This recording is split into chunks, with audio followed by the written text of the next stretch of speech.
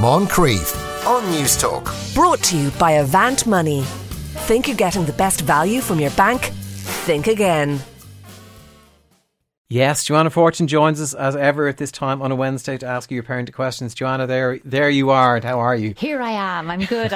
As we were saying, I thought you'd be wall to wall in teen disco questions. I know, but that's not what's come in today. I think, and it's big teen disco business, as we're saying. And there hasn't been teen discos for 2 years, so it's great. It's exciting for the teenagers, and it's exciting and maybe a little trepidation for the parents who are supporting them on that. So I thought there'd be loads of teen disco questions, but no, which is great. Everybody's handling it brilliantly. I thought there would be questions from dads who've dropped their daughters to the disco. That sounds like a projection, Tom. Absolutely, of course.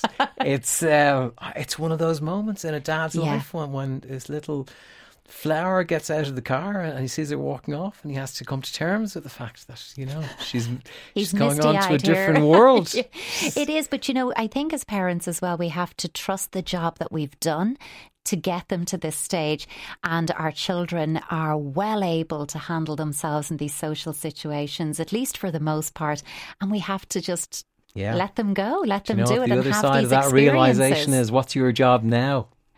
Well, they there still you go. need you. You've had that job for 15 years, and now. But it's a different kind of parenting need, isn't it, at this stage of that because 15, we're talking about mid-adolescence, and it's not that they don't need us, but how they need us, and moreover, how they're going to utilise us actually does change. And I often think, Tom, and it comes up with teenage questions when they come in, that sometimes the mismatch is that our parenting has not grown up in line with their growth and development. So when it comes to this stage of adolescence, it's often parents who are thinking, you know what, I need to grow my parenting up in line with where my teenager's at, because some of the strategies that work really well for us in the early years actually don't apply here. So it's not that your teenager is being belligerent, well, at least not always and not only, but actually maybe it's the wrong strategy for parenting teenagers. God, I'm telling you. Stay back and we'll do a Facebook hour at the end of this. Additional bonus at no extra cost to the listeners, a bonus for all teenage questions. Let's get into this. So questions for you. My 2-year-old is very anxious. I need some advice about my 2.5-year-old son, who has become very anxious around other kids. He has had some bad experiences with one friend smaller than him, about 2 years of age, who always tries to take the toys from his hands or makes high-pitched noises that my son finds very stressful.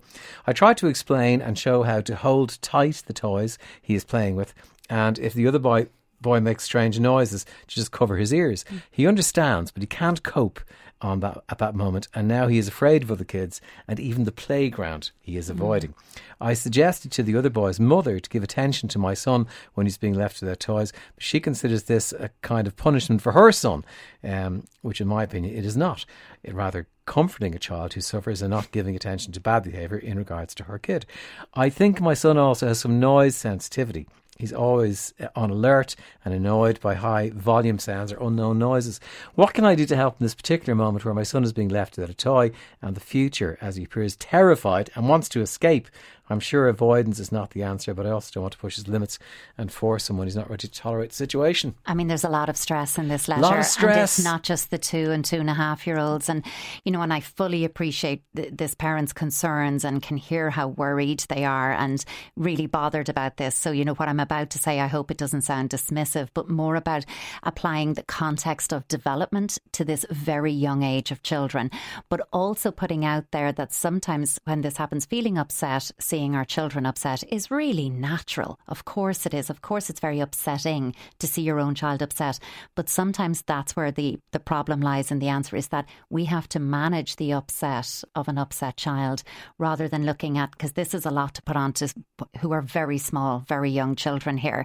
Because, at this age, grabbing a toy, snatching a toy out of another child's hand, whatever it might be, it can actually be more of an expression of interest in the other child. Oh, I see you doing something interesting with that toy. Here, give it to me.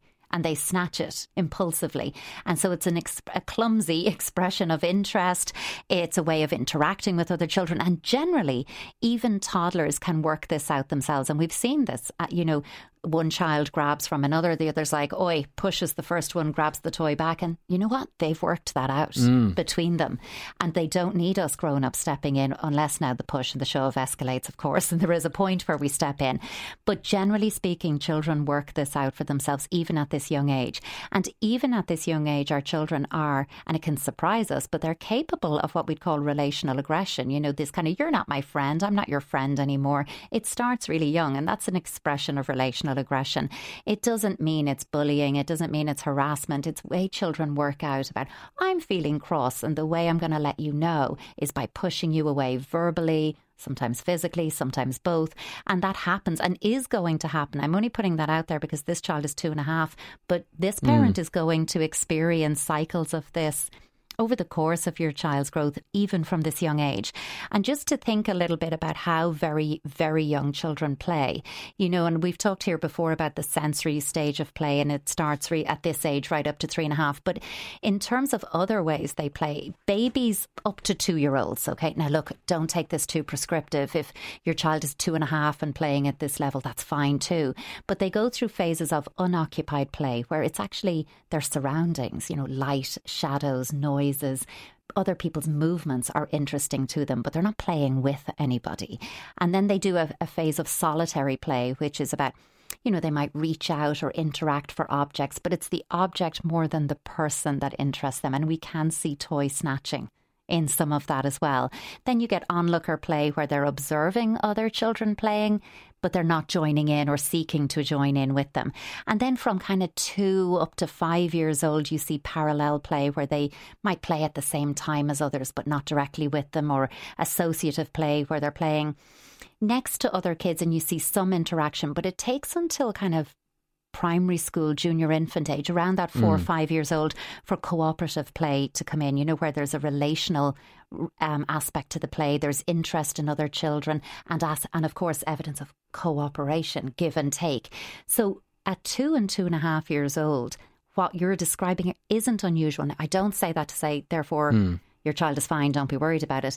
He does sound distressed. And you do say that you think your son has some noise sensitivity, and that has him in an alert, you know, anticipatory kind of stage about noises. I would like you to get that checked out. He's 2.5. He's probably fallen, you know, during COVID with the developmental checks of toddlers have fallen behind because it wasn't possible to see everyone. So certainly reach out to your public health nurse and flag that you have a concern so that he is checked for that. But I do think at this stage, you know, they see what they want, they take it, they haven't got the capacity to consider how that action impacted on the other child. That's not even on their radar. I wouldn't expect it to be. Of course, you can come down to their level and say, oh, you know, Tom has the toy and you want the toy, but Tom isn't done with the toy yet, so we have to wait. Now let's see. And you redirect to something else. Sure. So you can provide a narration that explains what's going on. But your best tool at this age is redirection and distraction. Okay. One of our listeners says, I like that. The next time I snatch the remote out of my husband's hands, I'm going to say it's just an expression of interest in him as a person. Absolutely it is. And he will take that. But just remember, you really should be at the stage of cooperative play at that age. So it might be too late for that. Right. And get the noise sensitivity thing checked out as well. So another young man in the world with a few issues, a few bits of trouble for you. My son and his best friend are 7 in the same class in school. They spend a lot of time together and fight. They make up quickly. All perfectly normal. But recently his friend has started saying mean things to him. His friend is very smart and a very good reader. I have no worries about my son in school. By the way, he's doing great. But he's made a few comments such as, I can do my homework, but Mike will definitely need help. Can Mike actually read his books? Can he read a word like wonderful?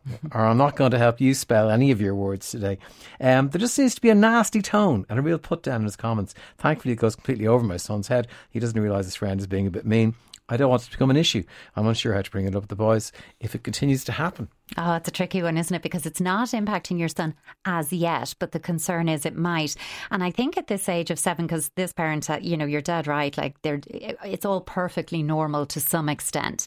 But sometimes when you're this age and you have an icky, uncomfortable feeling or a need yourself, it's very hard to articulate it. And one of the best ways to get rid of those feelings is to put them onto somebody else. And I'm wondering if this child maybe is seeking validation for himself, you know, in saying, I bet Mike can't do it, what he is seeking to hear is, aren't you great? Yeah. Didn't you do a wonderful job? And maybe isn't getting enough of that or as much as he needs. And I wonder, is that sometimes I think responding to negative behaviour in a paradoxical way, it's almost unexpected that you go, you are so smart, you are so clever, and I really admire smart and kind. It's really important to be kind, and you can get that in there. But I wonder if responding by validating this child would actually stop the comments. I'm only putting that out there. Again, it's not about condoning it or saying it's okay, but it's about being curious as to, these are two little boys who are clearly otherwise friends. Yeah. What's driving this? God, I think you'd be doing great now if you're able to control your emotions that well, to say nice things like that. Aren't you the clever little lad? I'd be saying to him and but stuff tone like that. is everything. Oh, I'd be giving him loads of tone, don't worry. I can see your face. You see the listeners can, but I'm like, tone is everything, you know, when you say this. And I think just think of it from a 7-year-old's point of view. Like, their world is small, their world is egocentric. It is largely about me and how I'm thinking and feeling. So it's no difference. You know, there's a lot of that going on. But I'm also curious in this letter as to how the parent knows this is happening. You know, is it happening? Because it's all talk about school, spelling, reading and homework. You know, is it happening in school, or is it said on the way home from school in front of the parent, or do these boys attend like an after school together? I'm a little bit confused about where it's happening, or is it pervasive? You know, so I'm wondering, you know, who to whom these comments are said to. Do you know, like, who is this little boy saying this to? Because it's said about Mike. That means I'm inferring it's not to Mike, but in front of him maybe. So I think ideally focus on your own son, knowing his own skill, his own worth, praise effort over outcome, invest in kindness. And so that your son is like, yeah, I can spell wonderful, and it doesn't faze him. And I don't know much. why he's talking like that. Exactly. So that you actually invest in esteem building and resourcing your own son, you know, to handle that. You know, because it's, at the moment it's at a level where that is the right response. It hasn't escalated. So let's try short circuit it. Okay. We had a 2.5-year-old who was anxious. We're going even younger now, a little 1-year-old. I'm looking for advice about my 1-year-old son who is just starting creche. He's a shy little guy who hasn't had a huge amount of exposure to many people due to COVID. He's been very sheltered over the last year. He's just spent a lot of time with his mum, his dad and his granny. He started going into a creche for the past 3 weeks, just for 20 minutes to an hour twice a day. He will cry going out of my arms, hit them, then settles a bit and will play for a little while that when he goes in.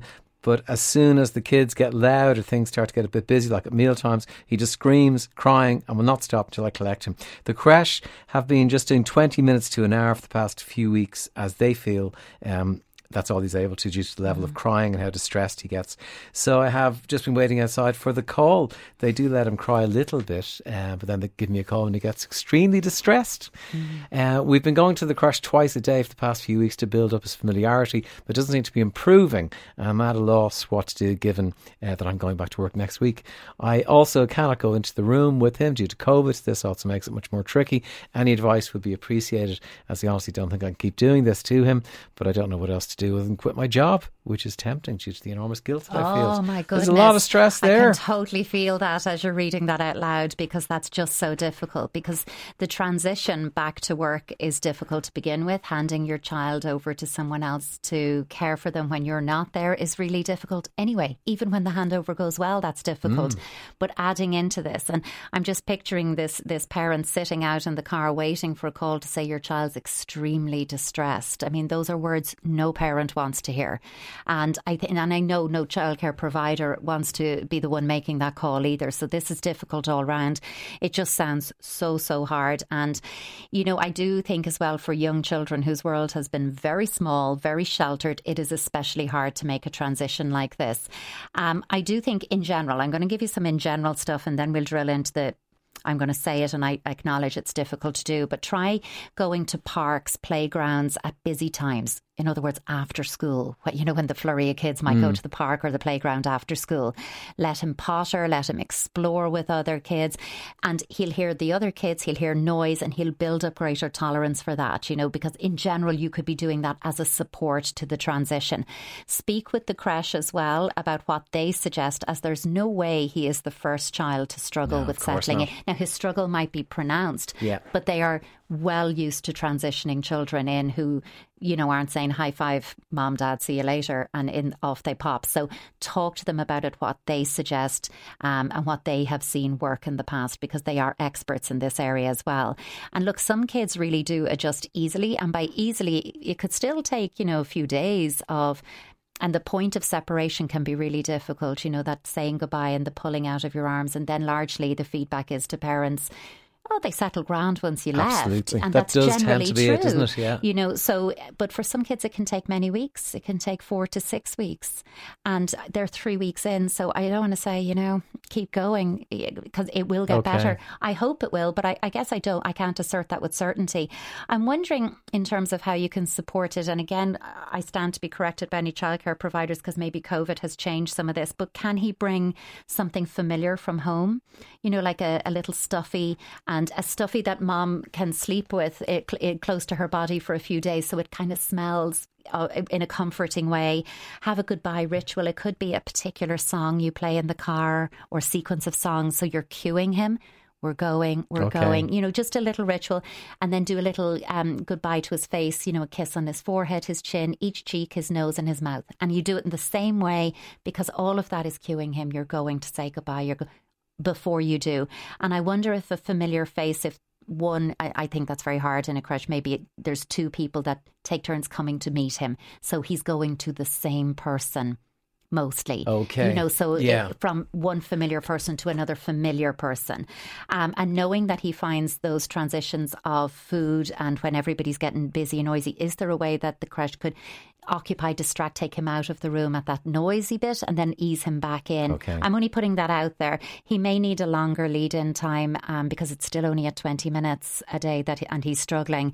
And just exploring what other options you have, because sometimes it might be the large space, the large number of children, and he might do better in a smaller. And I don't say that lightly, Tom, because I know firsthand and fully how hard it is to source childcare.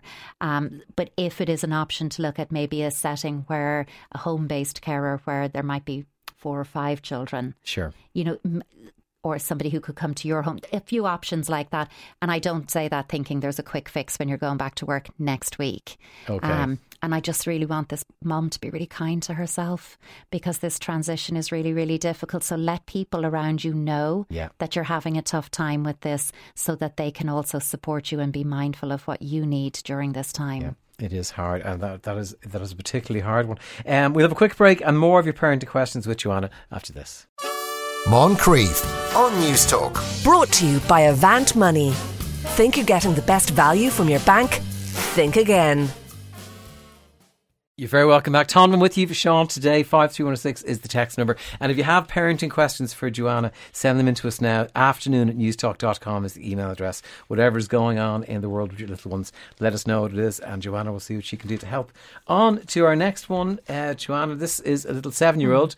Physically ill and having nightmares. This is incredible. My 7-year-old's going through a very tough time at night time. He has been suffering from nightmares, terrors, which keep him awake, have completely changed his sleeping routine, and have him doubled over in pain. It seems to affect his stomach to the point where he gets cramps and feels like vomiting. It came on after he'd watched the first of the Harry Potter movies. As some of his friends really liked it. But we watched it over Christmas and it scared him to the bones. On top of this, his younger sister, she's just gone 5, decided she wanted her own room. They were sleeping in bunk beds in the same room till just after Christmas. Also, tragically, the mother of one of his friends, when he was younger, recently passed away. He hadn't seen his friend about 1.5 years, but we did visit her mother's grave. He's a very sensitive soul and very thoughtful, and I'm worried, is he overthinking all these situations from the funeral to the movie? I know there's a lot to this, but I need help to try and ease things and help my son sleep normally again, and more importantly, put a smile back on his face. Any help be appreciated. Oh my goodness, the poor little thing. And the you know, that kind of, you know, the doubling over in pain, the cramps, the vomiting, that's a very physical response, and it does sound like he's really anxious. But if that, you know, if stomach cramps and vomiting and pain, if that's happening during the day, not just at night, I'm assuming, and if not, I'm going to just say, make sure that you get him checked out, that there isn't something going on for him physically. Let's always rule that out. And, you know, the reference here to he's suffering from nightmares/terrors. These are different things, you know, and it's sounding nightmarish to me, just based on this piece of information. There might be more detail. And, a nightmare is where, you're asleep and you have a dream, somewhere after the middle part of your sleep usually, and the dreamer can wake and even, sometimes, very often indeed, remember at least parts of the dream. You know yourself if you have a bad dream. But in night terror, the person is unaware it's happening, both in the moment and even when they wake up. It tends to happen in the first, kind of the first third to a half of your sleep. And it's to do with a glitch moving from one sleep cycle to another. So it is quite different. It can be screaming, physically thrashing, even sleepwalking can come with it. Both of these can be triggered by stress. Now, there are also situations with night terrors where we just don't know what happens. We don't know what causes them. So stress can be a part of it and can certainly make them worse. And he does sound like he has stress triggers going on. So that's why I just wanted to kind of cover that piece. Watching the movie, okay, he didn't like it. He's especially a sensitive child. He's probably picking up on little, and there's darkness in those movies and those books, and And I don't say that because that's a bad thing, by the way. There's darkness and light in all aspects of life and in children's play as well. I mean, children play with darkness. Anyone who ever watches a child play it exploding and blowing up and, and everything dies and comes back to life, you can see they play with those themes. But sensitive children, it can really hit them at a deeper level. And it sounds like that's what, and of course he has all the visuals of, ghosts and other things. I can't even remember what's in the first Harry Potter movie. I might be thinking of some of the later ones. There's Death Eaters and different things like that in it. So all of this, between the sister deciding she was ready to move, I mean, good for her, but not great timing for him. And then the visiting the grave of his friend's mum and a friend he hadn't seen for a while. What I'm wondering is, did you sit and discuss all of that with him? Like, have you had a conversation with him about death, about burial, about what happens when you die? Because otherwise he may be sitting with a lot of unknown and wondering and confusion. And and even if he's like, we talked about it before we went, you're going to need to talk about it again. And more than once, because that's how children kind of make meaning of it. And it's the same with the movie and the themes in there.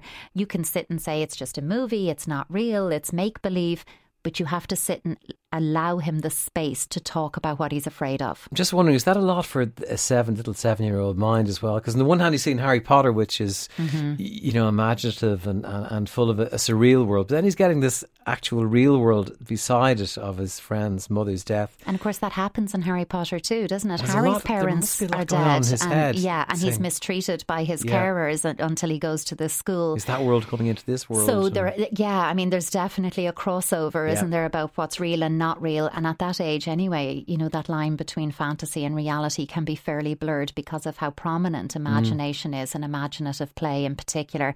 I do think you need to sit and talk with him, acknowledge his fear and say, look, we showed you that movie because you're interested, and actually, I think it was a mistake to watch it, and you're letting us know you weren't ready, and we won't be watching it again. But because you have seen it, let's talk about what you were afraid of in it. Let's talk about the good parts, because there are lots of good parts. There's a lot of, hope in it. There's a lot of, collaboration and friendship, and there's a lot of good themes in exactly, and risk taking, and, children winning the day and overcoming challenge. And so to highlight a lot of that, you could also use the director technique, which would work with both dreams and the movie idea, by the way, where you tell him, like, if the dream was a movie and he was the director, he could say cut, and what bit of the dream would he swap out, the worst bit, and how would that change the outcome, and what would he put in instead as a new scene that would change the ending to how he wants it to. And he could apply that to the movie as well. Like, if you were the one who was directing the Harry Potter movie, what would you take out, what would you put in? Give him some control over the things that he's worried about and thinking about. But I also think invite him to really give it to you. Okay, you give me the worry, the concern, I'll hold it for you. I also think you have to establish a new bedtime routine with and for him, because on top of all this, his sister has moved out and he's in his own space for the first time. So going back to basics about what's going to help him wind down and co-regulate with you. And maybe he needs to have, like the earlier child, a little stuffy that wears a T-shirt of a parent or his sister, so he can still feel like there's something else in the room or someone else in the room with him.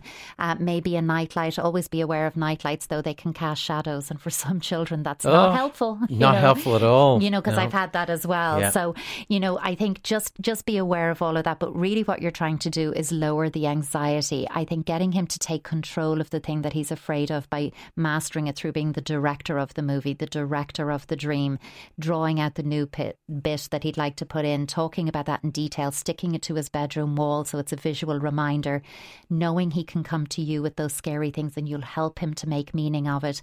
If that was to linger, I don't know how long this is going on. Over Christmas he watched the movie. So it's going on, already. We're into the end of February. If you were kind of at this and nothing was changing in the next 6 weeks, lots of sensory play, lots of talking, art, drawing it out, talking about it. If nothing changes, then he may need to go to someone who can help him work out a little fear that he's stuck with. Okay. I remember our little, when she was 2, the Gruffalo. There was just these 2 words, don't like Gruffalo. And that was it, put it away. And she's remained as sensitive to that kind of stuff ever since. Lots of kids don't love the Gruffalo, because, again, it's because there are scary themes in it. Yeah, so, and in many of them. Give you this one, I think we've time for one more. My 11-year-old daughter has told me she thinks she is bisexual. While I'm happy to support her, I'm not sure how much she understands or if she really knows what that means. I asked her, did she like a girl at school? And she said no. I know there are a lot of young female celebrities and singers that she looks up to, but I wonder if it's just that she strongly admires them rather than fancying them. I don't really know how to talk to her about this. So what should I say? I also don't know if I should encourage her to make such a decision about her identity at this age. I think sometimes as parents when we're like, I don't know what to say, how will I approach this? We're kind of assuming we need to have a level of expertise and we're going to be coming at this with some kind of an announcement or a statement. And even this, I don't know if I should encourage her to make such a decision. She's not looking for encouragement and she doesn't need encouragement one way or the other, to be honest.